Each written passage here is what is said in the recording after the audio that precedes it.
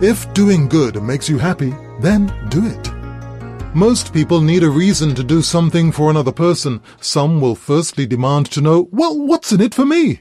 I remember walking with my brother on the savannah many years ago. We were having a serious discussion about some family matters when he caught sight of an insect on the ground. It was lying on its back, legs kicking helplessly in the air. My brother stopped, bent down, and put the insect back on its feet. It promptly ran off to enjoy freedom. My brother smiled. I was puzzled and asked, "What's that all about?" He calmly replied, "It made me feel good."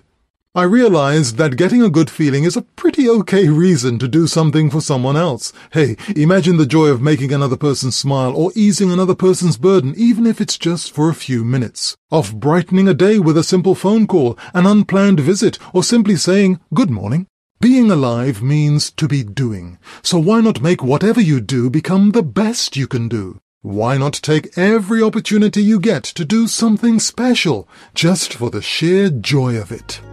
Wishing you a day filled with joy.